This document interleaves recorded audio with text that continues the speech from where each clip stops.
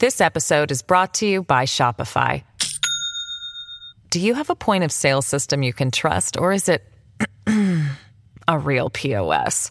You need Shopify for retail.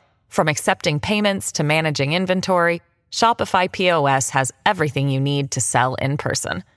Go to shopify.com/system, all lowercase, to take your retail business to the next level today. That's shopify.com/system.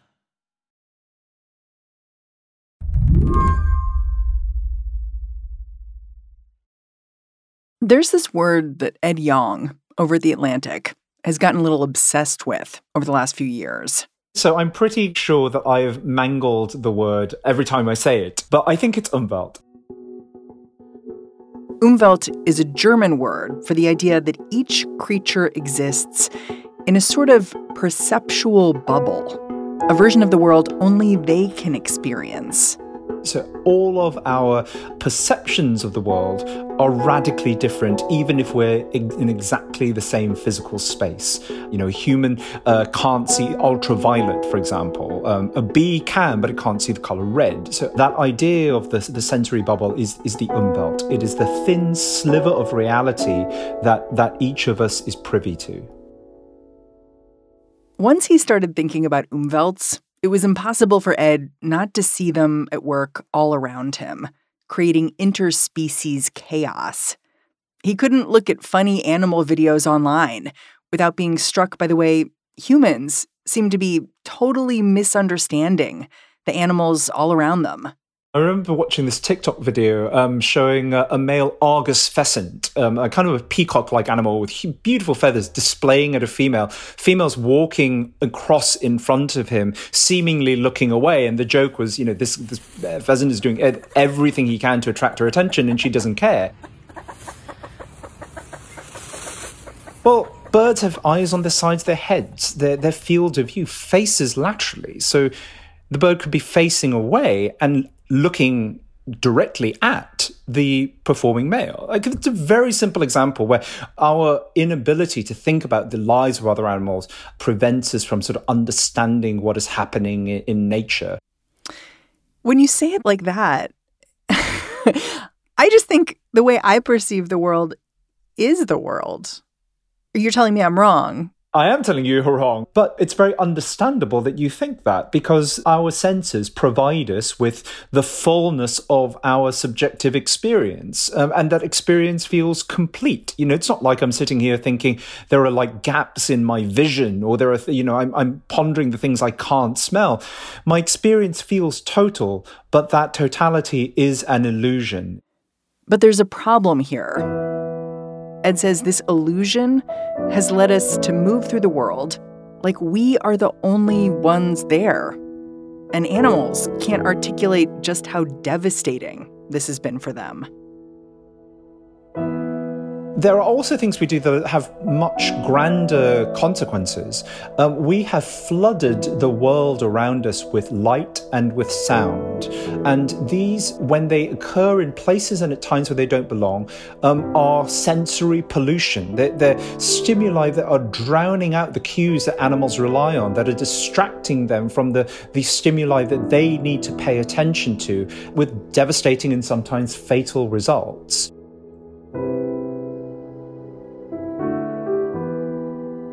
Today on the show, a little bit of a break from the news with one of our favorite people. It turns out looking at the world from an animal's point of view can totally shift your perspective. I'm Mary Harris. You're listening to What Next? Stick around.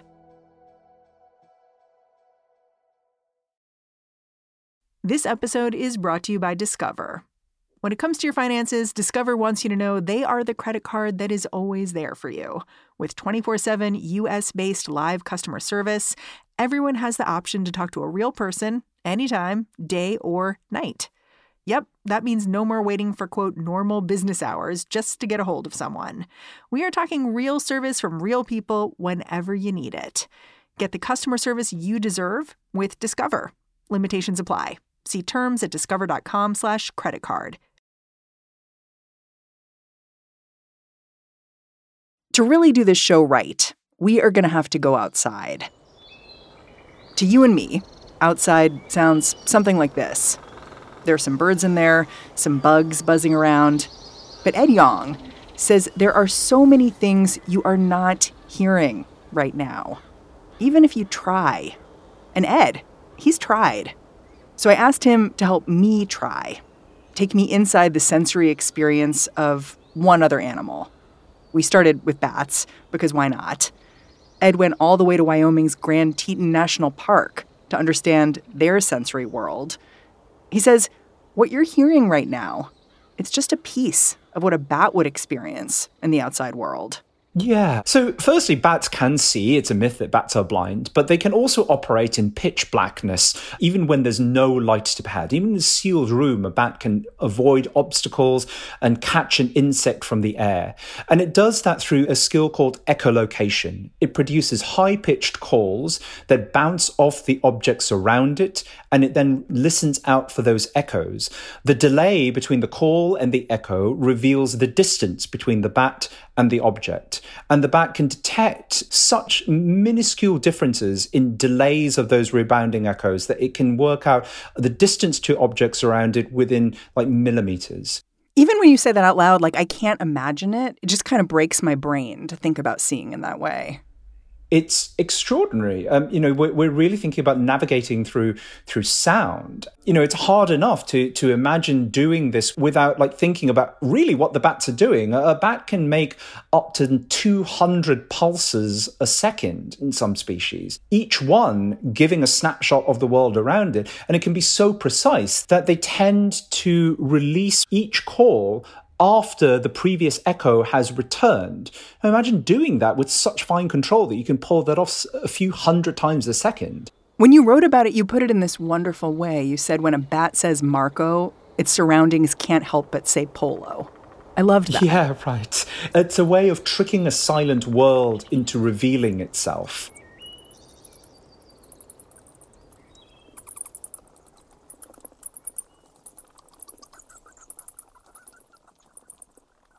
Part of the reason you were looking so closely at the bats was that you were following a researcher who was trying to understand how humans were messing up the bats' world. And not through the usual ways that we might think about, like pouring chemicals into a stream or having a truck chug out pollution into the atmosphere. It was sensory overload. Can you explain this kind of pollution? Because people may not be thinking about it. Yeah, sensory pollution refers to things like light and noise, like stimuli in the world around us that we chug out into our environment, and that can be really harmful to other animals. So light pollution, for example, light at night, light at a time when it doesn't normally occur, can distract pollinating insects from the plants that they pollinate.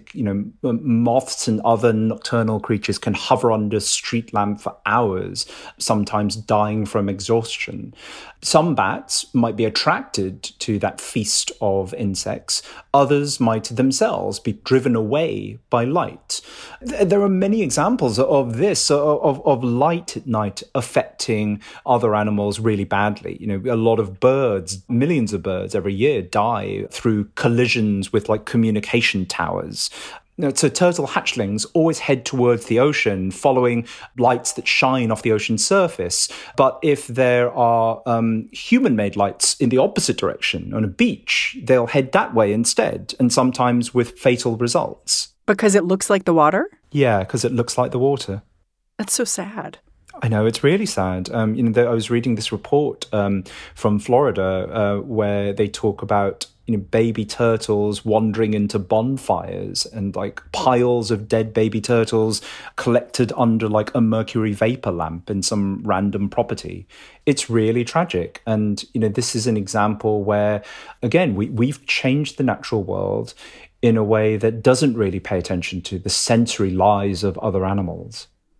Part of what surprised me when I read your work was how quickly the light pollution in particular had expanded. I think you cite a researcher who said in 2001, 25% of the world was sort of drowned in light pollution. By 2016, it was like 83%. Yeah. It just seems like a really fast change. How did that happen so quickly? Well, there's just a lot more of us. There's more people move towards more urban settlements. Light abounds to a greater degree than it used to.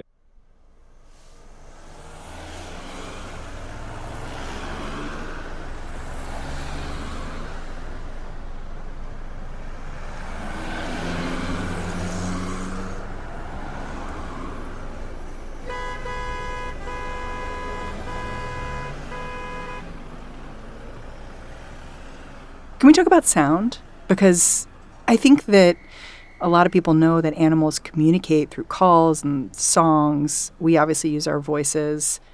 How are humans disrupting how animals communicate with each other? Yes, noise pollution is just as important an issue as light pollution is. We absolutely fill the world with noise from traffic, from aircraft, from the sounds of industry, sometimes just from the sounds of our own voices. And again, as with light, we don't necessarily think of this as pollution, but it very much is. There was one great experiment where the same researchers who I went to the Grand Tetons with, led by Jesse Barber, set up this phantom road. They just lashed speakers to trees and played the sound of a road, the sound of traffic moving past. And what they found is in this area, which is a stopover for migrating birds, a third of the normal species that would go there stayed away. And those that actually stayed there weighed less. They put on less weight, which again is really bad if you've got a long and difficult migration ahead of you. And there were no actual cars, no actually anything that could hurt them. It was just sound. Exactly. It's such a great way of excluding all the other things that roads have. It's not like the cars are hitting the birds. It's not like the exhaust is putting them off. It's just the sound. The sound alone is enough to shrink the community of birds that use this area by a third and to harm some of the rest who choose to remain. And that's just one of many examples in which the presence of sound pushes animals away from habitats that would actually be great for them, that drowns out the noise, the calls, the alarm calls, the mating songs, and the other forms of communication that they rely upon. Yeah, you talk about how ships also make a lot of noise in the ocean and how that disrupts those kinds of habitats as well. Yeah, Jacques Cousteau famously described the ocean as a silent world, and it really isn't. The ocean is rich with noise from animals, from natural sources, but now increasingly from human sources, from ships, from drilling, from industry. And that noise pollution in the ocean is again, a huge problem for the animals there. The whales produce these infrasonic, low-pitched calls that once upon a time would have traveled pretty much the distance of an ocean.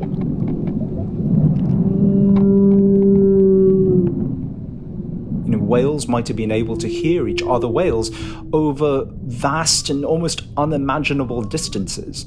But that range has been massively shrunk over recent decades because I think it's something like a 30-fold rise in shipping noise. As the ocean gets louder, the range over which animals can hear each other decreases.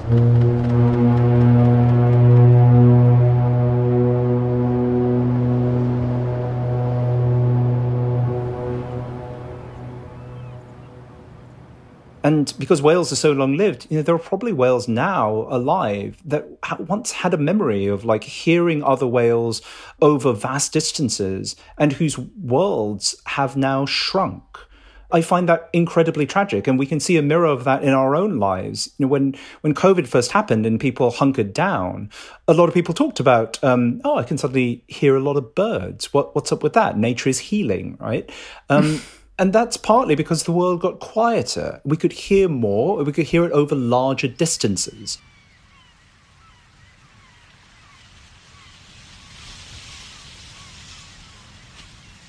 This is why I say sensory pollution, light and noise pollution, is the pollution of disconnection.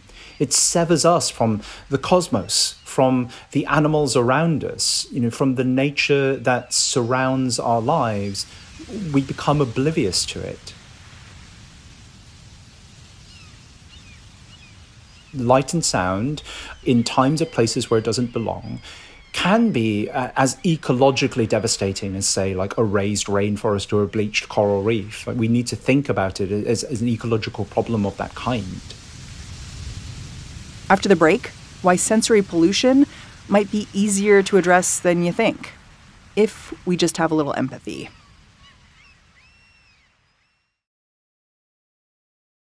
This episode is brought to you by Shopify.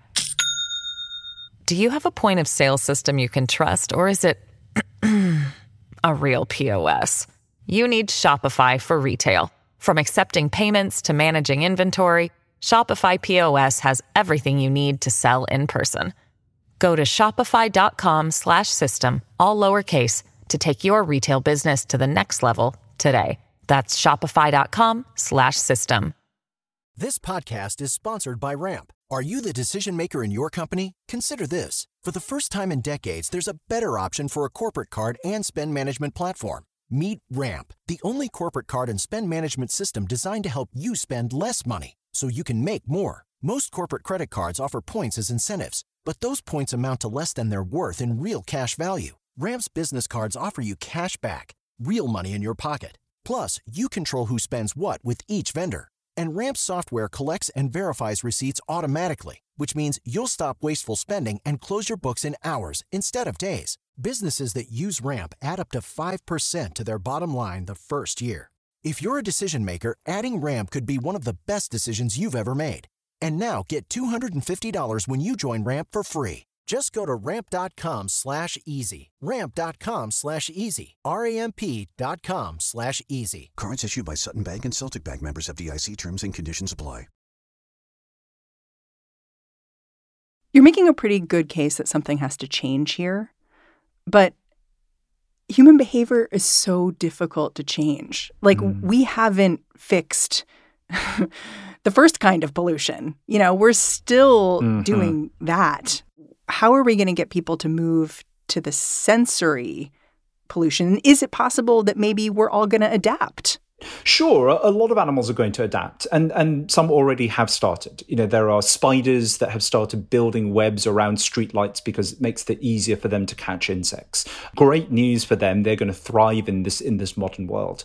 But a lot of creatures won't. They will struggle to. They will move too slowly. Their senses simply can't be retuned at the pace that's necessary. And the studies that have tried to look at these kind of net effects tend to find that the communities get smaller and just more homogenous. So we're flattening the sensescapes of the world too by pumping all this light and noise out. And what we're going to end up with is a more impoverished world, a less diverse world. And I think that's going to eventually ricochet back onto us. But one thing that differentiates sensory pollution from a lot of other ecological problems is that it should be relatively easier to fix. You mean because we can just turn off the lights? Basically, yeah. You know, sometimes it's really as easy as flicking a switch or getting an engine to spin more slowly. This isn't like, say, plastics, which are going to continue being a part of the environment even if we switch off all production tomorrow. Light and sound pollution, in the main, just disappear if we decide to make them disappear. It's an immediate ecological win. And it's a very, very rare example of an ecological problem that can be immediately and dramatically reduced if we have the political will to do so. Can you give me some examples of folks who are trying to address this sensory pollution and how it's working? Yeah, so, you know, I went to the Grand Tetons and watched a group of scientists do this experiment where they changed the lights in a car park from white, which is pretty standard, to red, which seems to be better for a lot of wildlife. It was incredible. Like, once the lights changed, I felt like I could see a lot further. I felt I could see more than I used to. And I looked up and I could finally see the stripe of the Milky Way, like our own galaxy, stretching across the sky. I've never seen that in the Northern Hemisphere before, and it was achingly beautiful. And it was a reminder of how much we're missing in our own lives, let alone how much we're blanketing out in the lives of other animals. So switching off lights is a very good example. You can do it at night. You can put barriers that stop lights from shining straight up into the air and affecting migrating animals. It has the added advantage of you're not burning as much energy too. Right. There are efficiency arguments here for sure. The same goes for noise pollution in the seas. Like just getting ships to slow down not only is economically sensible, but also greatly reduces the amount of noise pollution.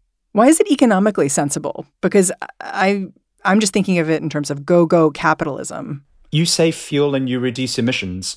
And actually, that's a reason why in some parts of the world, ships have been forced to slow down in ways that are actually also good for wildlife. So, this is a win-win possibility here that is often quite rare in these debates. You talked about this one experiment with sound that I thought was so interesting, where a researcher had gone, I think, to the Great Barrier Reef, and the coral was dying, and they were worried about that. And they realized that when the coral died, it was silent. Mm-hmm. And that was a problem because animals used the sound. What did they do to try to fix the problem? Yeah, so coral reefs are actually like thrumming with noise. They have a lot of other creatures living inside them, and those creatures make a lot of sound, and that sound guides baby fish back to the reef from the open ocean where they spend their early life. If the sound doesn't exist, the fish won't go back to the reef, and the reef becomes more impoverished by simply putting speakers in parts of bleached coral reef and playing recordings from those same reefs at a time when they were healthy and full of noise. These researchers found that fish were more likely to return to these areas, and the areas were healthier as a result. Now, to be clear, this is a very much a sticking plaster solution. If we continue letting climate change run amok, the coral reefs are not going to be happy. And, a coral reef is a big place. You're not going to be able to string up speakers all around it. But this does show how, thinking about the senses of other animals can lead to possible solutions for preserving or giving degraded habitats the best possible chance of recovering. It can't be the only thing we do, but it's absolutely part of the things we could do. And it flows from trying to understand the umwelt of other animals. You use this term rewild to describe the potential results of this process. And it's really tantalizing that humans like us who've done so many things wrong could be the people who make the planet primal again. But I can't help but think we never know the consequences of human intervention until it's too late. And if we're manufacturing wild conditions, won't we just do it wrong all over again? Doesn't it just make them inherently unwild? Yeah, this is a great question. I do think that, yes, we have a history of trying for ecological solutions that have massively backfired. I don't think that's the case here because I think these problems have been pretty well studied. I'm not telling you anything that isn't based on decades of work by a lot of dedicated people. I think we've got a good basis from which to act. And then the question becomes if we act, are we not just imposing a different kind of artificiality upon the world? I think that framing, though, does put humans as being separate from the world around us. And a lot of conservation messaging is does implicitly buy into that. It describes nature as something that we are not a part of and that we must remove ourselves from. I'm actually not arguing that. I'm arguing from the basis that we are part of nature, that we are an inextricable part of the natural world. We just need to find ways of living with other animals in the same space, and that we can do that. We don't have to fill those spaces with light and noise. The solutions are not animals cannot live near human settlements or we must pull ourselves away from where animals are. It's that we can be very sensitive to their senses and change the ways we operate so that we can coexist. And I think that coexistence is necessary. It's the only way we're going to protect the natural world on a planet where we also have to exist and thrive. I think that is possible. And part of the point of this book is to say that wilderness, the concept of wildness, is not removed from us. It is literally in our backyards. It's something that surrounds us all the time in the wilds of the Umwelt and of other creatures. We can be respectful of that, and we can understand and tap into that without needing to pull ourselves away from it.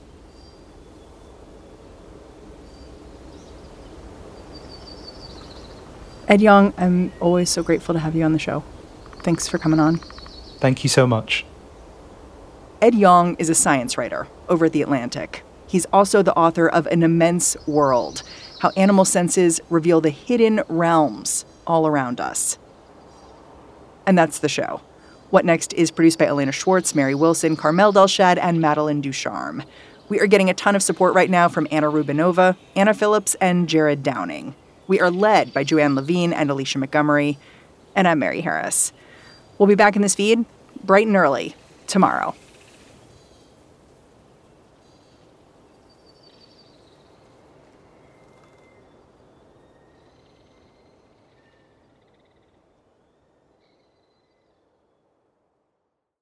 With the Lucky Land Slots, you can get lucky just about anywhere.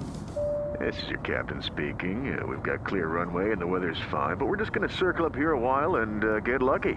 No, nothing like that. It's just these cash prizes add up quick. So I suggest you sit back, keep your tray table upright, and start getting lucky.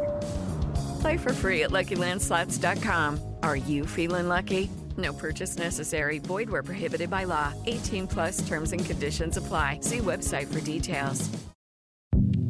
Hi, this is Dahlia Lithwick, host of Slate's legal podcast, Amicus. If you're listening to this show, you might be interested in Amicus's live show that we're hosting in Washington, D.C. on Tuesday, May the 14th.